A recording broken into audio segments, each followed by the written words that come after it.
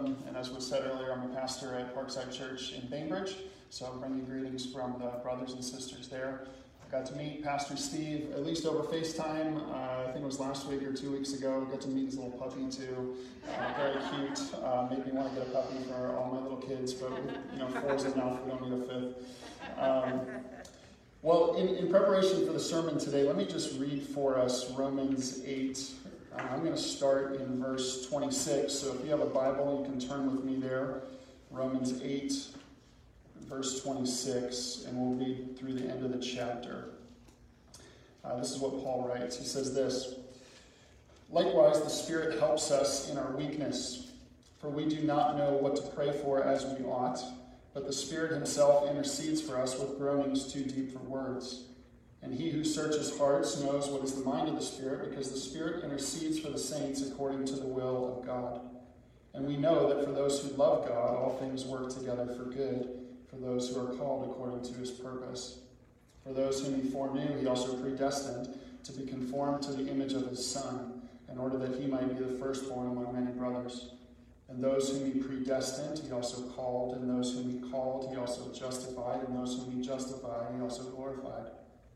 What then shall we say to these things? If God is for us, who can be against us? He who did not spare his own Son, but gave him up for us all, how will he not also with him graciously give us all things? Who shall bring any charge against God's elect? It is God who justifies. Who is to condemn? Christ Jesus is the one who died, more than that, who was raised, who is at the right hand of God, who indeed is interceding for us. Who shall separate us from the love of Christ? Shall tribulation, or distress, or persecution, or famine, or nakedness, or danger, or sword? As it's written, for your sake we are being killed all the day long. We are regarded as sheep to be slaughtered. No, in all these things we are more than conquerors through him who loved us. For I am sure that neither death nor life, nor angels nor rulers, nor things present nor things to come, nor powers, nor height nor depth, nor anything else in all creation will be able to separate us from the love of God in Christ Jesus our Lord." Amen. Let's pray. Father, we thank you that you've given us your word, that you haven't left us to our own devices to try and figure out who you are, but you've revealed yourself to us in the scriptures. And we thank you not only that you've given us the scriptures, but that you've given us your Holy Spirit, who takes these very words and makes them alive. So we ask that your Spirit would take these words and that he would plant these words deep in our souls, Lord, so that we might see Jesus, that we might see what he's done for us, and Lord, we might rest in what he's done for us. And we pray that in his name. Amen. Well, the unofficial motto of the U.S. Coast Guard is you have to go out, but you don't have to come back. It's a very noble motto. It speaks of servicemen and women's willingness to go into the face of danger to save those who are at risk. But it's also a motto of deep uncertainty, because what it enshrines is this thought that as these Coast Guards men and women go out, that the waves that they face, the wreckage that they face, that the wind that they face, that all that might overcome them. Yes, they have to go out, but there can be no ultimate security that they're going to survive. And I wonder if that sense of uncertainty, as we think about uncertainty, is relevant for you this morning if you're a believer. So in a very real sense, God has called you to go out. He has called you to leave the life you once lived, to follow Jesus. You're on a journey to heaven, but as you've discovered, perhaps especially in these last 6 or 7 months, you've discovered that there are a lot of forces that are arrayed against you. You find that there's opposition from friends and family members, even from employers. You find that you face accusation, perhaps from people who live in the neighborhood, people in your workplace, or even Satan, your own heart. You find that there's all these forces that are threatening to separate you from the love of God. And if you're honest, sometimes when you're lying with your head on the pillow at night and no one else knows your thoughts but God, you wonder, am I going to make it? I know I've been called out, but I feel these forces against me. Am I going to make it through? Well, thankfully, what we have is not just a motto from the Coast Guard, but what we have is Romans 8, which enshrines not uncertainty, but certainty. Paul is writing to believers in Rome who are no doubt suffering persecution. They're suffering hardship, just like you and I face suffering and hardship. And he writes to them to say, I want you to know, brothers and sisters, that your eternal destiny is secure, not because of you, but because of Jesus. And so my hope this morning is that as we look at Romans 8, 31 through 39, that if you're a believer here, you might find that your faith and your confidence in your ultimate well-being, the fact that you're going to make it one day to heaven is buoyed, that it's strengthened. And if you're not a believer, you came with a friend, that maybe in a world that offers very few certainties, that you'll consider the claims of Jesus and say, I want that security that is offered in the person and work of Christ. So we'll consider this passage just under 3 headings. I like how Steve already put it in the bulletin, so you don't have to write it down. I guess you got to come up with the words, though. So you can do it right in the first sentence of the sermon here. So here's our 3 points. God's favor overpowers opposition. God's verdict overrules accusation. And God's love overcomes separation. So God's favor overpowers opposition. His verdict overrules accusation. And his love overcomes separation. First, God's favor overpowers opposition. Paul writes this in verses 31 through 32. If God is for us, who can be against us? He who didn't spare his own son, but gave him up for us all, how will he not also with him graciously give us all things?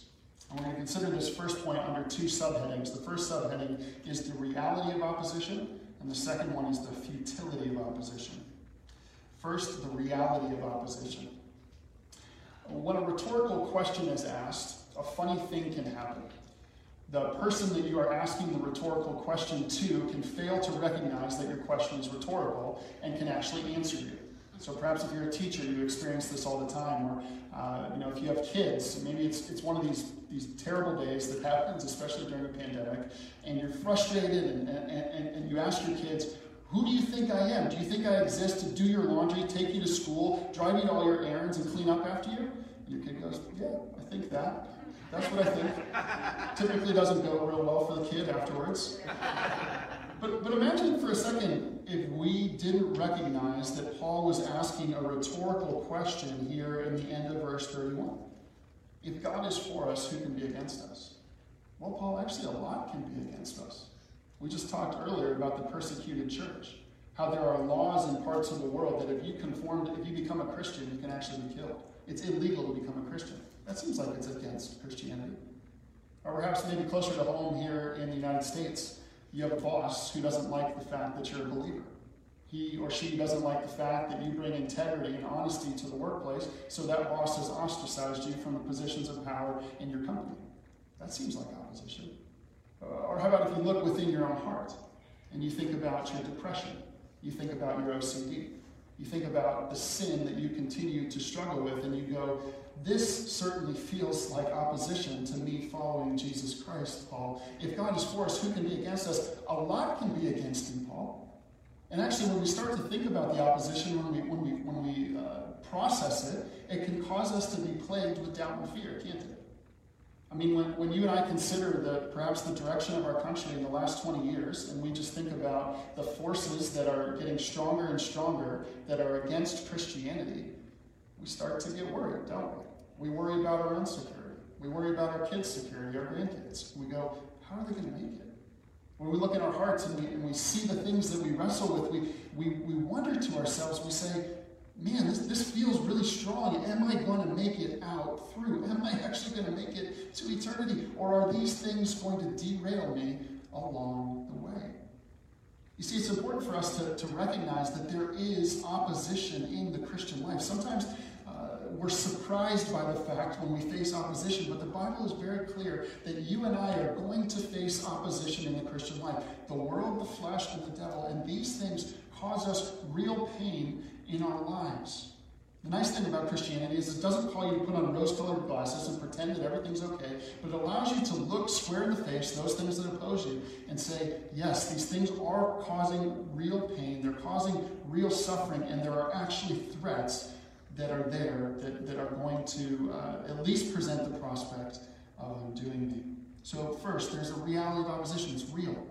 But secondly, this opposition that you and I face is ultimately futile. You see, when Paul asks this question, it is a rhetorical question. It's not a literal question. So what he's doing is he's trying to lift the reader's gaze beyond their circumstances onto the God who controls their destiny.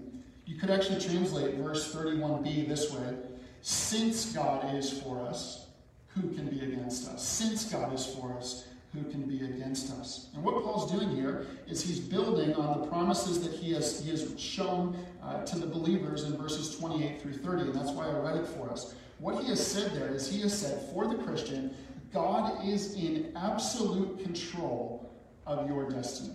He's actually gone before you were even born to God's control of your destiny. He said, before you were born, God foreknew you, and he predestined you so that he could call you, so that he could justify you, so that one day he can glorify you.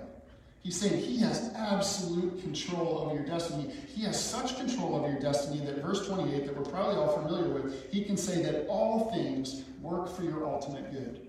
Okay, not your temporal good, not your comfort, not your ease, not even so that you enjoy every aspect of life, but your ultimate good. Every single thing that happens to you works for your ultimate good, for your transformation into the image of Christ. And this extent of his control over your life extends even to the forces that are arrayed against you. Since God is all-powerful and in Christ he is for you, what Paul is saying here is he's saying that even the bad things that bad people maliciously do against you, God can use that for your ultimate good because he is in all control of everything. Now, how does this work? Well, let's go back to the example of your boss.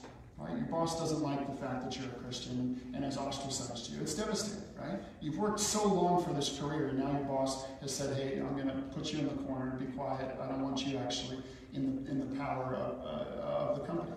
How can God use that for your good? Well, he can use that to actually start to refine your motives for working. Because in the devastation of your scenario, as you start to process it, as you start to pray through it, as you start to talk to others about it, you recognize that you actually need a whole new reason for going to work in the morning. Because before, you had gone to work Monday through Friday to try and advance yourself, to try and climb the corporate ladder, but all of a sudden, when advancement is shut off from you, you realize, oh, that's not going to work anymore. I need a new motive. So you start to go, you know what, I'm going to try and actually serve others at work, including my boss who dislikes me. So you wake up with a new motive. You go to work Monday through Friday trying to serve others. And over the course of time, what you find is that your heart actually starts to change. And you actually start to love your coworkers. And you even love the boss who's stiff-arming you. And what's more, your coworkers look at you and they go, what is up with him? What is up with her? We see the ways that your boss is mistreating you. And we see the ways that you are gracious in response. Now, what has happened? God has used a bad thing to actually transform you more into the image of Christ, and it's beautiful. Your boss meant it for evil, God meant it for good. Or if we zoom out and we look at a macro example, think of on the world scale, think about China, okay? 1950s, the communist government comes in under Mao, and they kick out all the missionaries, the Western missionaries, and they crack down on the church, right? If you're writing a magazine about Christianity, you go, this is bad news for the church, right? What's going to happen to Christianity in China? Well, what has happened? God has actually used that persecution to refine the church and sharpen it such that now, as of 2010, there are 75 million evangelical Christians in China. And what's more, because the communist government has stamped out religion, all the people in China now have a hole in their heart going, I have something in me that's missing, and the evangelical Christians have the answer in the good news. You see, Mao and the communist government meant it for evil. They're trying to shut down God, but God meant it for good in order to advance the kingdom in China. You see, this is what he does. God is so powerful that he can use the forces arrayed against him. He can almost flip them back on themselves and use it to advance his purposes. So what that means for you and I is that the forces that are arrayed against you, even this week, the people, the circumstances, the environment, that those things that are maliciously against you, God can even use those for your ultimate good. You see, God is undefeatable. You cannot defeat God. He will ultimately use all things for your good. Now, one more thought before we move on. You may be sitting here going like, okay, if God's all powerful, Dan, and he's able to use these forces and redirect them for my good, why doesn't he just use his power to remove the hardship in my life? Why doesn't he just take it away? Why does he have to repurpose it? And if you find yourself in that boat, I do myself at times, then look at verse 32. This is a real help to us on how we interpret that. This is what Paul writes. He who didn't spare his own son, but gave him up for us all, how will he not also with him graciously give us all things? You see, we might never know why God has allowed something really painful into our lives.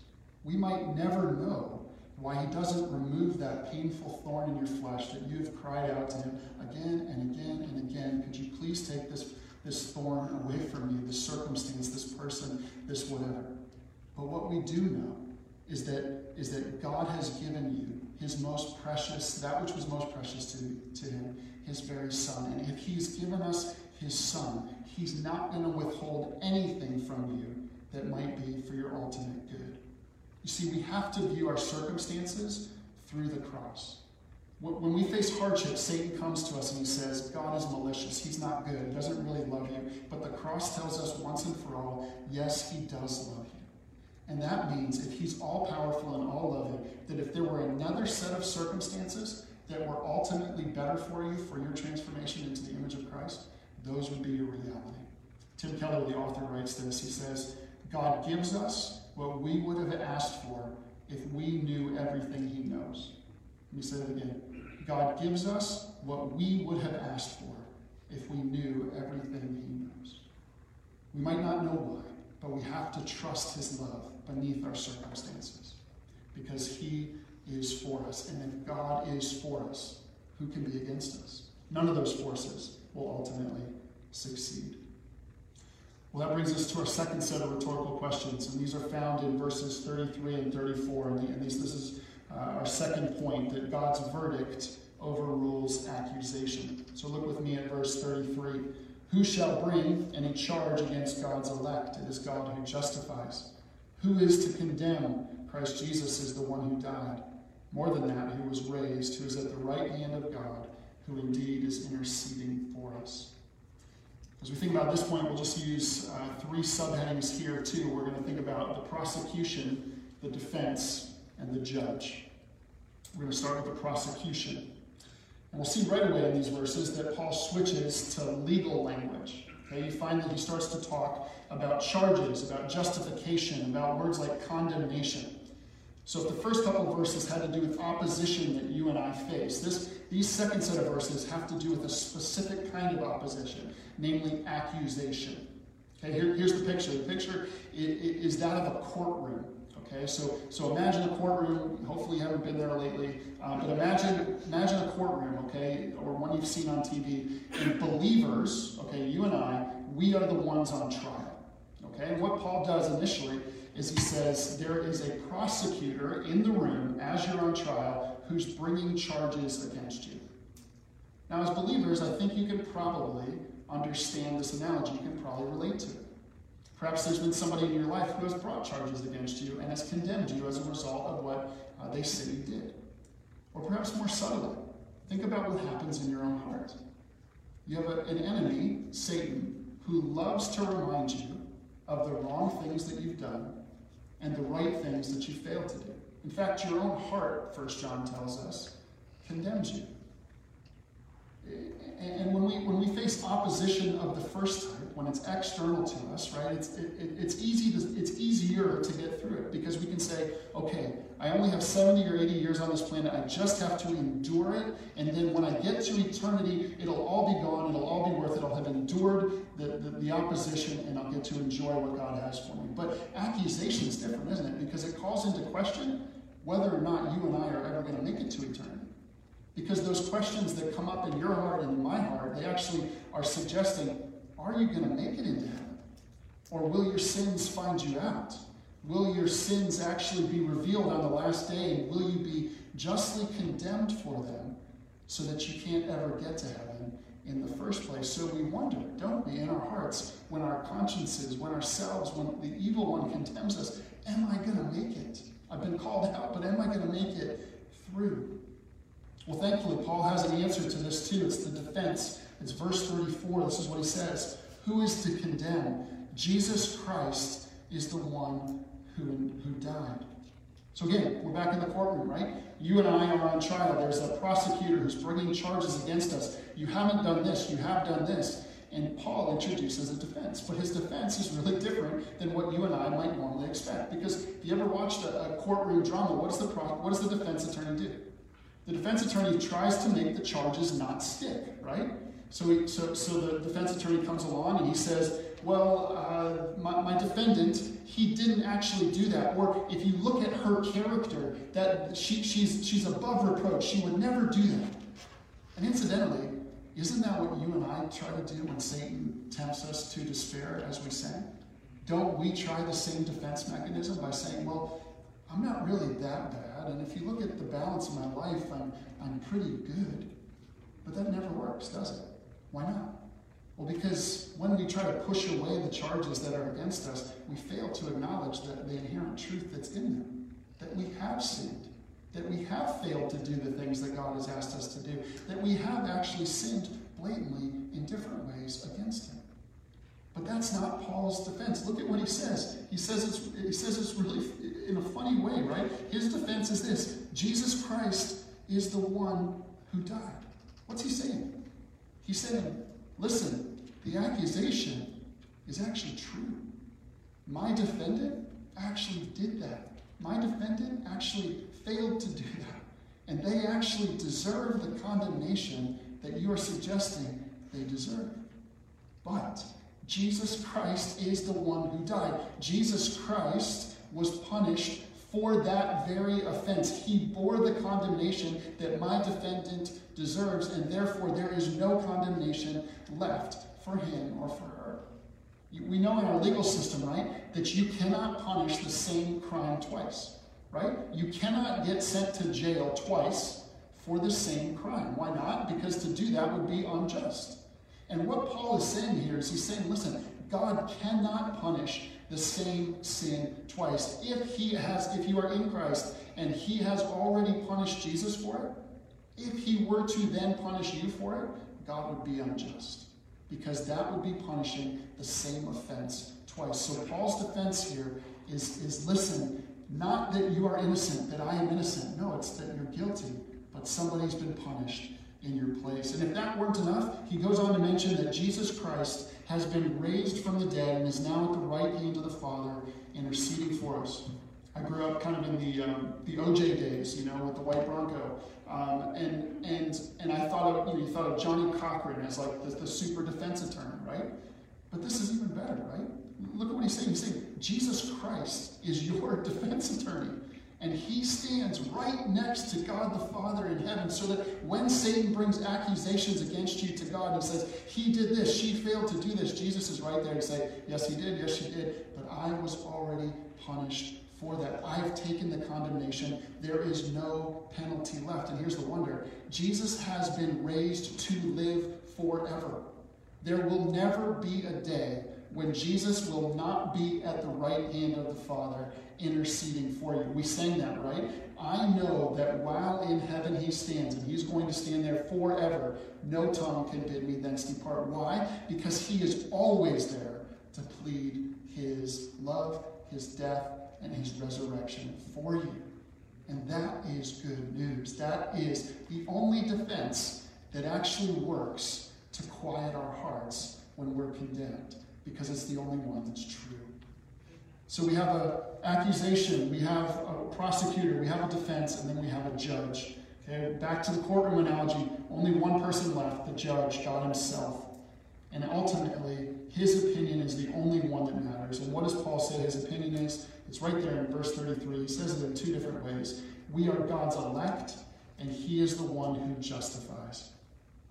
Justify, it's a big church word. Justification, that's the noun. It simply means the opposite of condemnation. It's to be declared righteous. So the judge comes into the courtroom after the closing arguments have been made. And what the judge says, this is what Paul says. He says, I've heard the arguments, I've heard the condemnation, but here's my verdict: righteous. Not on the basis of the defendant's behavior, but actually on the basis of Jesus' behavior.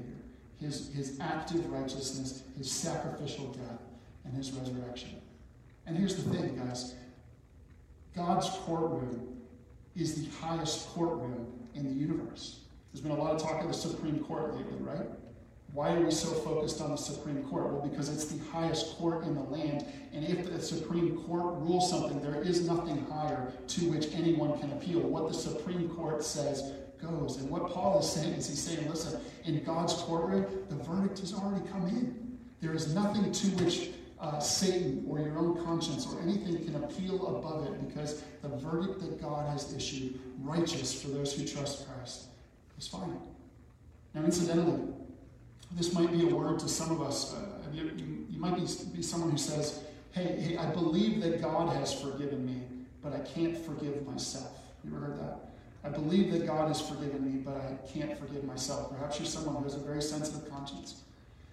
But what I want to show you here is that what you're doing when you say, I believe that God has forgiven me, but I can't forgive myself, it sounds really humble. But what you're really doing is you're elevating your own personal view of things or your conscience above what God has said. It's not actually humble, it's proud. You're failing to put yourself underneath the ultimate final authority of God's throne. And you're saying, I know you've forgiven me, but I don't forgive myself. No.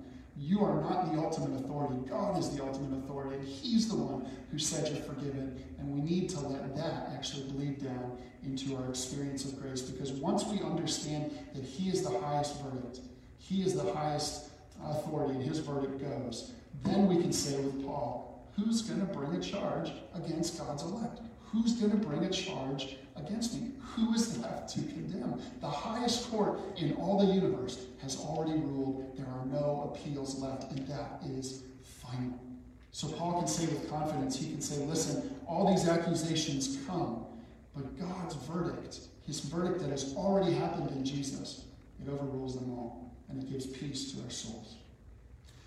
So God's favor overpowers opposition, His verdict overrules accusation, and finally, God's love overcomes threats of separation. If you look with me at verse 35, Paul writes this, who shall separate us from the love of Christ? Shall tribulation or distress or persecution or famine or nakedness or danger or sword? We're going to consider these in the following verses just under two subheadings, divisive forces and the binding force. You heard earlier that I have 4 kids. I was saying earlier that when we're shocked that the 4th was a boy, we thought, we'll just make girls. That's what my wife and I do. But if you have kids or you have grandkids, you might have seen one of their toys, magnet tiles. Anybody heard of magnet tiles? You seen those? Okay, so if you haven't seen them, they're just geometric shapes that have magnets built in. You can build houses and stuff. And kids like them. More generally, I like them. So I'll be like, no, Sophie, I don't want to play with this, and I'll build a tower for myself. But if you ever play with kids' toys with magnets, you understand the principle, right? There are magnets in the toys that hold them together.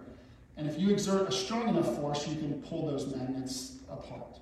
And what Paul's saying here is actually something similar. He's saying there's this force that holds Christians together. One way of talking about Christians is saying that you are in Christ, okay? That there's a bond of love between Jesus and the Christian. But there are all sorts of threats to that bond, aren't there? There are all sorts of threats that threaten to pull you apart from God. Paul just lists a number of them here in verse 35. He says tribulation, distress, persecution. So what's he talking about? He's talking about hardships, famine, nakedness. So when we lack material goods, when we wonder where our next paycheck is going to come from, it's a threat to the bond of love, because we wonder, God, am I going to have enough? Do you love me enough to give me a check this week so I can make it through?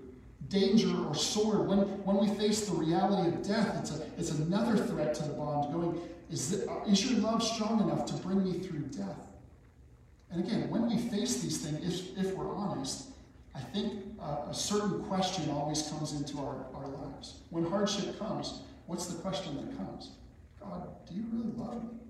Do you really love me? And if you do, how come you've allowed this into my life?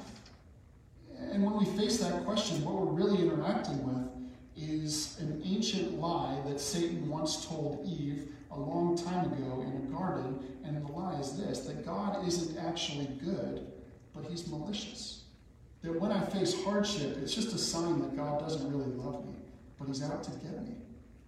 To quote my daughter's storybook Bible, Sally Lloyd Jones, she says this, on the day that Satan lied to Eve, a terrible lie came into the world. It would never leave. It would live on in every human heart, whispering to every one of God's children, God doesn't love me. That is the divisive force, the thing that threatens to pull me apart whenever I face hardship, that God doesn't love me. But thankfully, Paul doesn't leave us there either. He says, listen, I have to tell you something about that lie. And immediately after that, he quotes Psalm 44. We read it earlier. It's a kind of a downer psalm, isn't it? You read it, you go like, whoa, this is in the Bible? Like, I thought this was supposed to be like positive and encouraging, you know? But why is that in there? It seems sort of like a weird phrase. Well, here's why it's in there. Because what Paul is doing here is he's trying to remind his readers that just because you are part of God's elect, that just because you are part of God's people, doesn't mean that you're immune to suffering. He points them backwards to God's people's experience in Psalm 44, where they were not living sinfully, but they were living righteously, and yet they faced suffering, so as to say to the current believers, hey, listen, suffering is not a sign that God doesn't love you. Suffering is not a sign that he's being malicious. This has always been the experience of God's people. To suffer is actually part of what it means to be a Christian. In fact, he builds on this argument in other places in this last little section. We read 2 Corinthians 11 on purpose because you'll notice that the words that he used in 2 Corinthians 11 are actually the same words that he uses, many of the same words, here in Romans 8. So he uses words like tribulation and distress and persecution. So how can Paul so confidently assert that all of these forces that threaten to break the bond of love will not do so? Because he's actually been through them. Paul has experienced many of these threats himself, and he's found, no, that didn't break my love, his love for me. He brought me through all these things, and he's going to bring you through them all through as well. And then in verse 37, look at what he says. He says, through him who loved us, which is a reference to Jesus' act of love on the cross.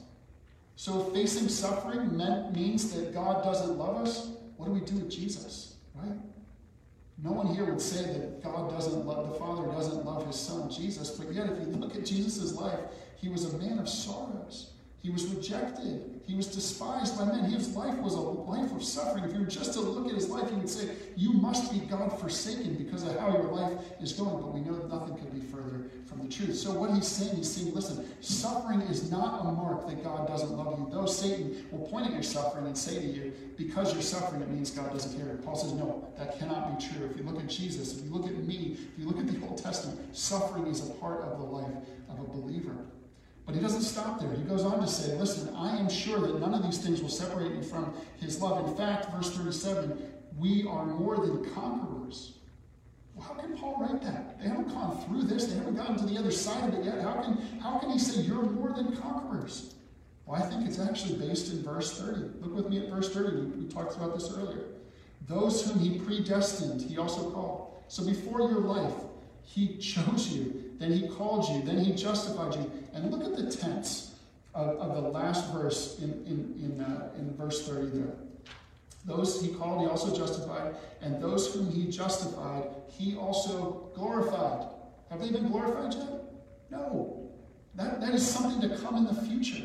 But Paul is so certain that what God started in the life of the believer, he is going to bring to completion. He's so confident that that's going to happen that he actually can write about it as though it already happened by writing about it in the past tense. That is how sure he is that what God has started in the lives of genuine believers, he will bring to completion, that he will safely take them through the challenges of this life and bring them into eternity. So what he's saying, listen, for all these forces that threaten to pull you away from Christ, there is one force that is stronger than all of those.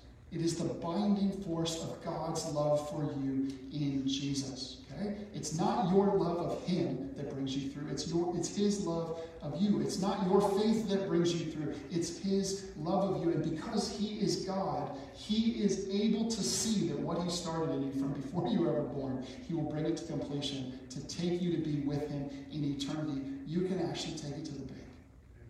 And don't we need to hear that? Because if we're honest, right? Where have we been looking when we have started to doubt whether or not we're going to make it? Well, we've been looking at our circumstances, right, which look bad and look daunting. Or we've been looking at ourselves. And we look at ourselves and we go, I'm pretty frail. I'm pretty weak. I'm pretty broken. I'm not sure I'm going to make it. And Paul says, stop looking at your circumstances. Stop looking inside yourself. Look at Jesus. Look at what he's done for you. Fix your eyes on him. For what he has started, he will complete. And that is what gives us confidence that we are going to make it to the end. Charles Spurgeon, in one of his devotionals, writes this, and I'll quote it at length because I think it's good. It is ever the Holy Spirit's work to turn our eyes away from self to Jesus. But Satan's work is just the opposite of this. For he is constantly trying to make us regard ourselves instead of Christ. He insinuates, your sins are too great for pardon. You have no faith. You do not repent enough. You will never be able to continue to the end. You have not the joy of his children. You have such a wavering hold of Jesus. All these are thoughts about self, and we shall never find comfort or assurance by looking within. But the Holy Spirit turns our eyes entirely away from self.